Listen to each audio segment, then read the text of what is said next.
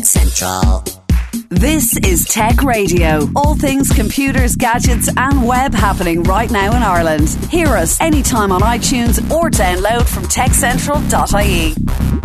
Tech Central. How you doing? This is Dusty Rhodes and welcome to this week's Tech Radio with all the latest in tech from around Ireland and across the world. Thank you for grabbing the show from our website. techcentral.ie is our home. You can also use your favourite podcast app on your smartphone to get us, or you can listen on DAB digital radio with RTE Radio 1 Extra. This is our show for the week ending Friday the 9th of October. This week on the show we'll be talking about Ireland making world tech headlines with the dramatic end to Safe Harbour. Microsoft has a bunch of new kit that we want to get our hands on, and an Irish Kickstarter wants to protect your right to privacy with a very, very cool piece of kit as well. Lots of kit in here. I like that. Joining me as ever is Niall Kitson at Tech Central HQ. Niall, I suppose this whole story about Safe Harbour, just to kind of put in some kind of context globally, would you say this is easily in the top 10 or the top 5 stories of the year so far?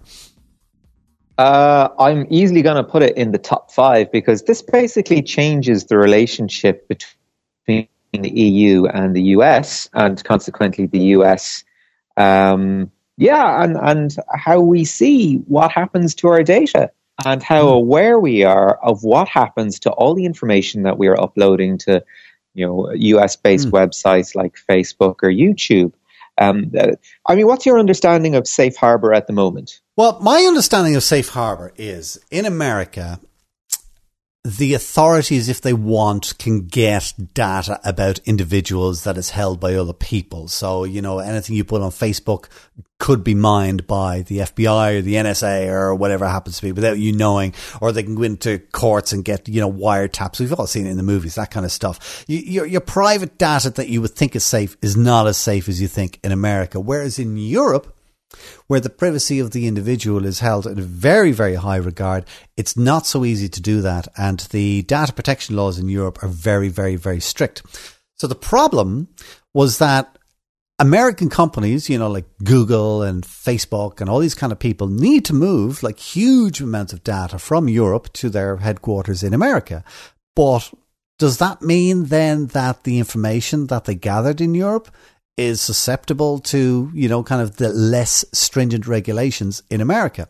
And this is where the whole thing of Safe Harbour came about, because in 2000 an agreement was made between Europe and the United States that any of that data that was moved en masse to America would be treated in America as if it was still in the EU. Therefore, the term Safe Harbour. Now, I've got it, have I? That last point. Yeah, that last point is the salient. It is the whole thing on which it rests. And as you say yourself, this dates back to 2000, when the kind of personal data that we were giving up online was totally different to what we do now. I mean, back then, your personal data was effectively email, forum posts, that kind of thing. It was all text-based, very simple stuff. Nowadays, you've got status updates every other day. You're uploading videos to YouTube. You're tweeting. You're doing XYZ. You're uploading so much of yourself online. And in Europe, the view is that information is yours. That is something you have created. You have ownership of it. You should have insight into how that is being used in a transparent manner by whichever entity it is being used, be that law enforcement or be it for commercial reasons, right? That's the European view. In the States, however, it has been more a case of, you gave us that information, and that's ours now. So we want to learn more about you so we can sell you better ads, sell you more ads. You've given us all this stuff. We're going to make use of it.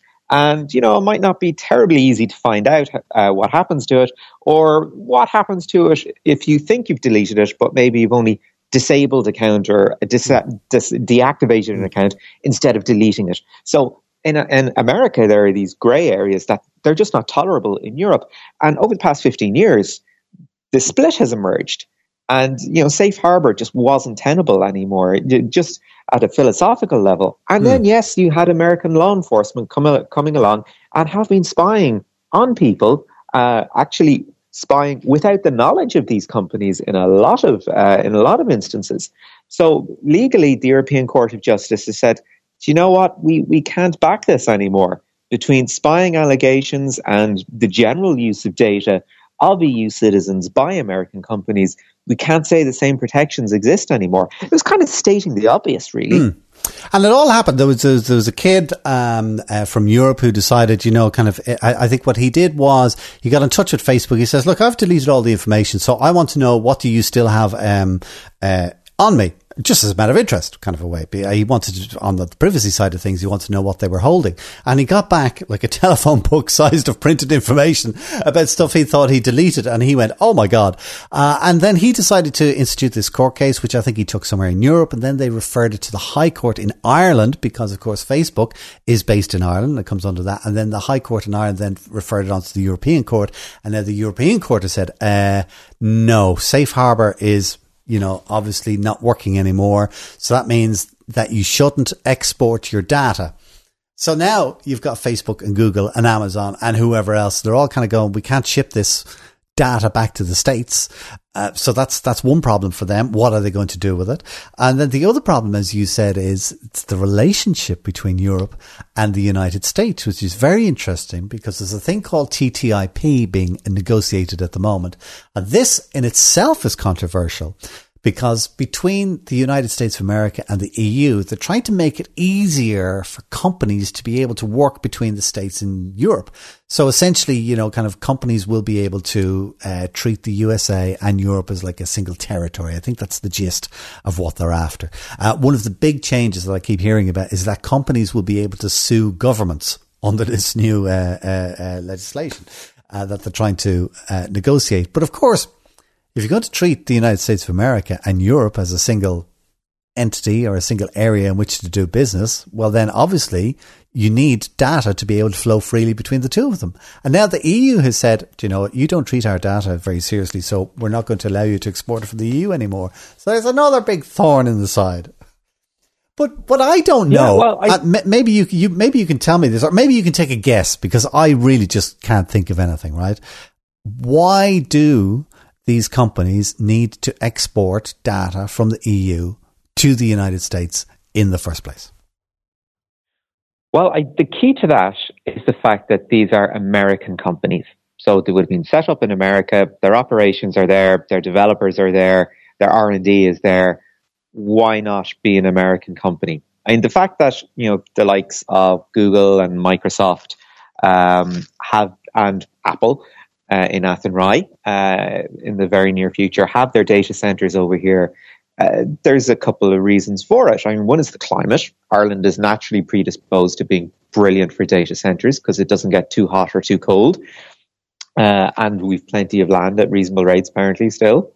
But also, because the data centres are over here, it actually puts them in a little bit of a legal limbo. There's a case going on in New York at the moment where a court is trying to get access to a guy's Hotmail account, but all his mail is stored over here in Dublin. So they're trying to negotiate something that's one part warrant, one part subpoena, one part trade agreement, pretty much, that says you're an American company, but this asset is abroad. We still want to be able to seize this asset. And of course, Microsoft is saying, well, no, because it's abroad.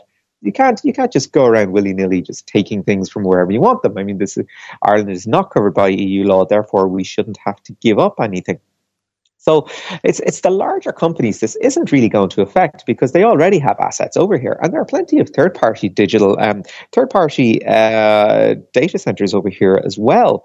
So the key is, if you're a small company looking to trade into Europe, this is a big deal. This is a problem. If you are a small European company looking to trade into the US, not so much, because you already are going to have to deal with much more stringent data protection measures. You don't have to change anything. Whereas, if you're a small American company, maybe you've got a certain budget allocated for compliance in data protection, but the measures are very different. It's based on industry regulation, self-regulation. In Europe, it's government regulation. The two things are completely at odds. And if you're a small company and you had a choice of territory, right, where would you want to set up? You would want to set up somewhere that's convenient to you. Okay, right. So when you say convenient, does that mean geographically? I would say geographically. What I'm thinking about that is specifically, I'm thinking about Apple. Because Apple are located in a very strange location. I think they are. Spotify be another company. In Finland, it's not exactly the center of the earth. So yeah, I think companies will want to set up where they were originally founded.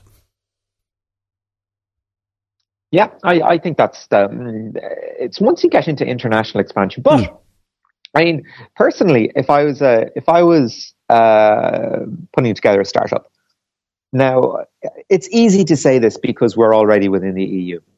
But if you were looking to set up, you could just choose a third-party managed data center. So you've got your technical support already out there. You're just renting server space. That's fine. And you just pick a country with a data protection regime that you think is strict but fair, because that's not going to bite you coming down the road. Maybe you don't want to set up somewhere like North Korea, for example. But maybe the US isn't a fantastic alternative. Yeah, true. And North Korea is so well known for its fabulous internet access, isn't it? Yeah. Do you know? It's just as you start to kind of think through this story, you kind of realize like the implications that are in there, and it really is a big thorny subject. You're getting into policy matters and all kinds of things. However, it was the big story of the week without a shadow of a doubt, and Ireland was at the epicenter because it's not often that we get to make such big decisions on the world stage. Other stuff that's going on in tech this week. Now, Microsoft, of course, had the big announcement, a bunch of new devices. And the one that I would expect that I wanted is the one that I'm most disappointed in, and that is the Surface Book. Oh, you're disappointed in it. Okay. Do you know what? Do you know what it is that disappoints me?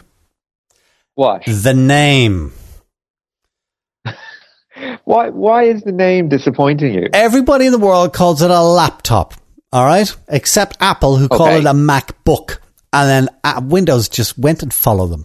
It's not a book. You think the nomenclature is an issue, therefore you don't like it. I was very disappointed that they called it a Surface Book. Oh, okay. Right. But other than that, it looks like a really, really cool piece of kit. Tell us about it. It's a really powerful piece of kit as well. It's a 13.5-inch laptop. Since when did 15 inches stop being the default size for laptops? Oh, Niall, stop talking, Niall. You're showing your age. Tell us about this 13-incher. This 13-incher, hybrid, I hasten to add. So it's got a Core i7 processor, NVIDIA GeForce GPU with GDDR5 memory.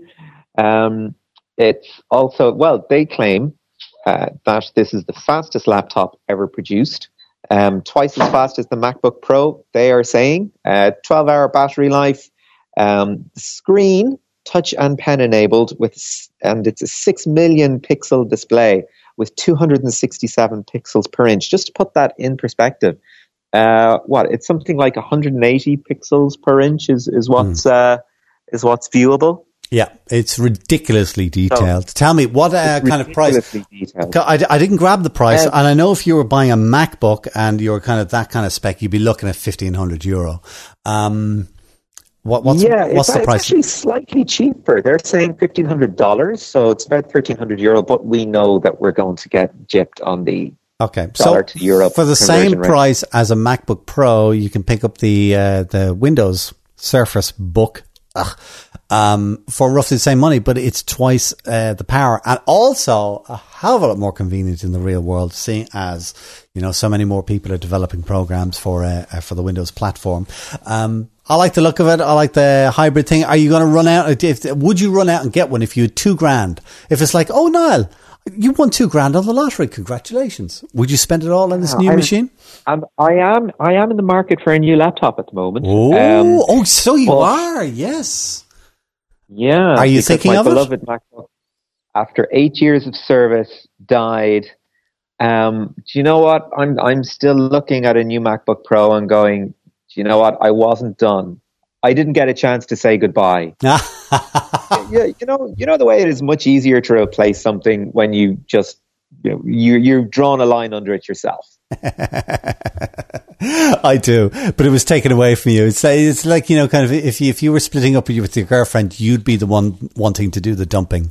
That's essentially what but we're getting a fascinating look into how your mind works. Listen, I've got a really good interview that I want to get to in just a second, but very quickly, an Irish Kickstarter is coming out with another really cool piece of kit this week, and it kind of relates back to the first story about Safe Harbour. It's about protecting your right to privacy. Tell me about this Kickstarter project quickly.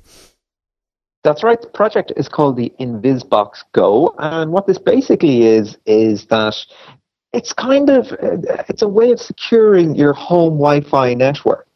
So, in the same way that Tor anonymizes your traffic, and this works kind of exactly the same way. So, you will be able to get around geo-blocking. So, if you want to watch US Netflix or BBC iPlayer or whatever, it can do that. It will also block ads.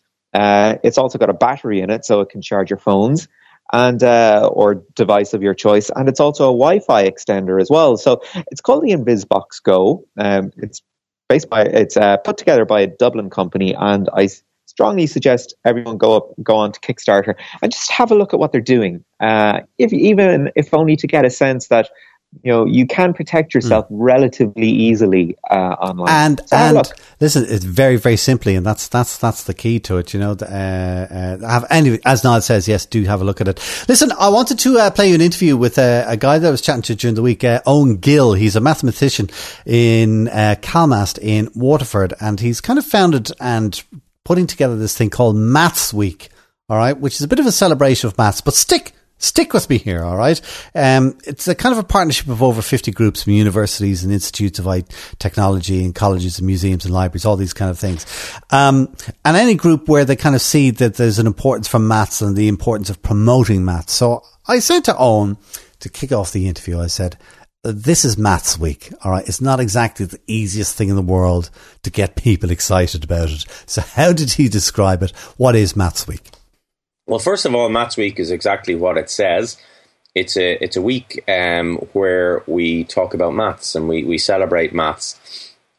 And it's actually mathematically speaking, it's not really a week. It's 9 days. We take in the 2 weekends because we've just so much stuff to do. And the idea behind it is to change attitudes towards maths. It's not aimed for just high achievers or people who are going to become mathematicians or the like.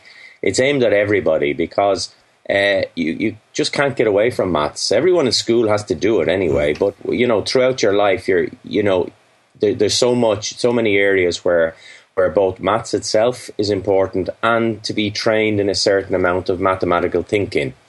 And no matter what you end up doing in life, you're going to come up against it. And a lot of people are intimidated by it, have bad experiences in schools, and they could do an awful lot better if we could just change their attitudes. Yeah, speaking of changing attitudes, a lot of people, do you ever sit down and explain to people, do you know that maths isn't just addition, multiplication, division and Pythagoras' theorem and stuff like that, but maths is an intricate part of music. Maths is an intricate part of art. Maths is an intricate part. I mean, maths is practically what computing is based on.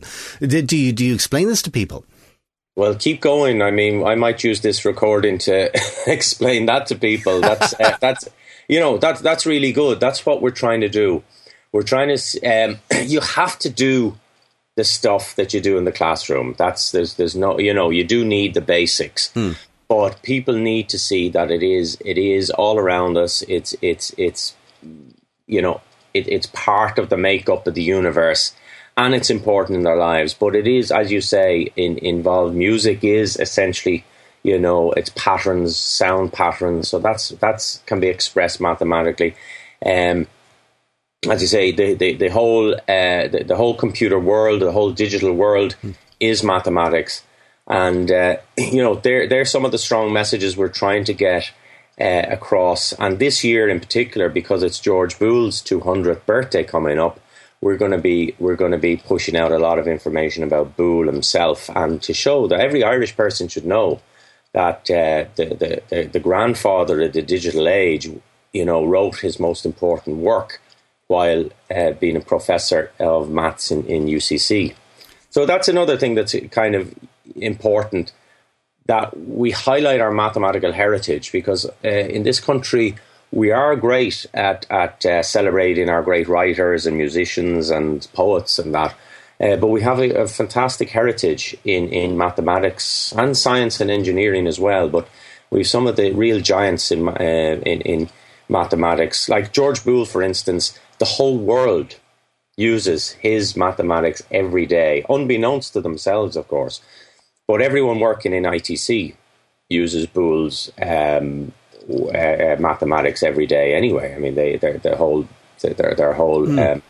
We were only talking about it the other week, actually, and how he was based in Cork and everything that he did while he was there. Tell me, with Maths Week, I mean, how big is Maths Week? What kind of events are going on around the country to get people excited? Well, we have a lot of our events are based in the universities and institutes of technology and visitor centres around the island. I should emphasise it's a north-south event. We have a lot of visiting presenters coming from the UK, from Europe, from the US, and travelling around, and they in tandem with the the local lecturers in those universities and institutes of technology will be given fun, interesting, challenging workshops and lectures for school groups. And then we have a whole load of activity that the public can engage with. We kick off on the 10th of October with Maths in the City in Dublin. We'll be up top of Grafton Street and in Stephen's Green, and we'll have about 30 or 40 volunteers out with, giant mathematical games, puzzles, activities that the public can engage with. And we're very much trying to engage people with maths in a non-traditional environment, and it's different maths. It's puzzles, it's fun stuff, magic. We've load of mathematicians, or mathemagicians performing. And on the 11th, we go down to Mallow to the Mallow Maths and Science Fair, which is on the Sunday in the GAA complex there, and that'll attract about 4,000 people. On the 16th, we have the Hamilton Walk, which traces one of the most famous events in Irish mathematics, the discovery of quaternions, along the Royal Canal in Cabra. And that goes from Dunsink Observatory to Cabra, and that's open to the public as well. On the 17th, that's the following Saturday, we have Maths in the City in Belfast, and we're around the Ulster Museum and the Botanic Gardens in Belfast. And on the 18th, we finish up with a celebration of mind in the Botanic Gardens in Dublin. And all of those are attract huge numbers, mainly family audience, but members of the public, adults who are interested in maths or interested in puzzles, are just skeptical that they can't be excited about maths. Come along, and we'll show you otherwise. Well, what about? I mean, adults will have certain preconceived memories and stuff like that of their own schooling, whereas kids are far more open to kind of new experiences and new ways of being presented information and that kind of stuff. Do you find that Maths Week is a good vehicle for getting kids excited about maths and getting into that whole area of logic? Yeah, well, I mean, we're growing every year, which is a sign that the teachers really believe in us. And our feedback from teachers, surveys we've done, have shown they claim that the students are coming back more motivated about maths, and kids who are having problems or who were resisting maths were more open to it. So that's very positive. While young people are more open to new ideas and trying things, kids get negative messages about maths at a very early age, often from within the home, where somebody says, I mean, it's commonplace in our culture to say, oh, I was no good at maths. I don't understand that. I can't help you with that. That kind of lark, yeah. And, they don't, you might as well say the same about the French homework, or, parents need to encourage kids, even if parents hated maths or didn't do well at maths, they need to encourage their kids and explain to them that this is important in their lives, and get away from this. There's a very strong misconception going around that people have to be hardwired for maths, and that, people are either mathematical or they're not. I mean, everyone, you're not going to necessarily end up being a mathematician or the world's greatest mathematician, but everyone can do maths to some extent. Well, I had the best piece of advice I had from my parents was my dad, he's no mathematician by any stretch of the imagination, but I was having difficulty with maths in secondary school, and he just said to me, look, kid, he says, you just learn the theories and then you slot in the numbers and it works every time. And I went, oh, okay, I'll try that then, and I did. And I just got on with it. And the one thing that maths has been good for me is that I can do my tax returns correctly and I don't overpay my tax. Yeah, that's very important. And this is an idea. Maths will come up in your life. Yes. Whatever you do, it comes up, and it's a serious problem that we have. Quite a number of people who have numeracy difficulties, and even from the point of view of the technology world, we do need. Maths is the most important subject underpinning ITC, and we do need to, because we're a small country with a small pool of talent. We need to get everyone, up higher in the league tables. We're above average internationally in maths, but we need to be right up there with the leaders. Well, it is one of the big three: reading, writing, arithmetic, as they say. Yep. And you do use it in everyday life. You're absolutely right. Just even change in the shop or whatever happens to be, or as I say, if you're working at your taxes or if you're getting involved in computer programming or anything like that, it's just a key part of our life. If people want to find out more about Maths Week, Owen, where can they go? Yeah, everything's on it. Activities and events at mathsweek.ie. And that was Eoin Gill from Calmast in Waterford talking about Maths Week. Niall Kitson, that is it for our Tech Radio show for today. Tell me what is on the website that we didn't manage to cover in the podcast. Yeah, great news for primary schools, probably secondary schools around the country as well. The government is making €200 million free to upgrade the entire education system's digital infrastructure. So go on to techcentral.ie and find out a little bit more about it. That's our radio show for today. Do remember you can get hourly updates on tech news along with daily newsletters from techcentral.ie, as well as our weekly tech radio show online and every Friday at 6pm on DAB Digital Radio with RTE Radio 1 Extra. Until next time, from myself to Stuart, take care. Get Tech Radio. Subscribe for free with iTunes or download on demand at techcentral.ie. Tech Radio is produced by digitalaudioproductions.com. Tech Central.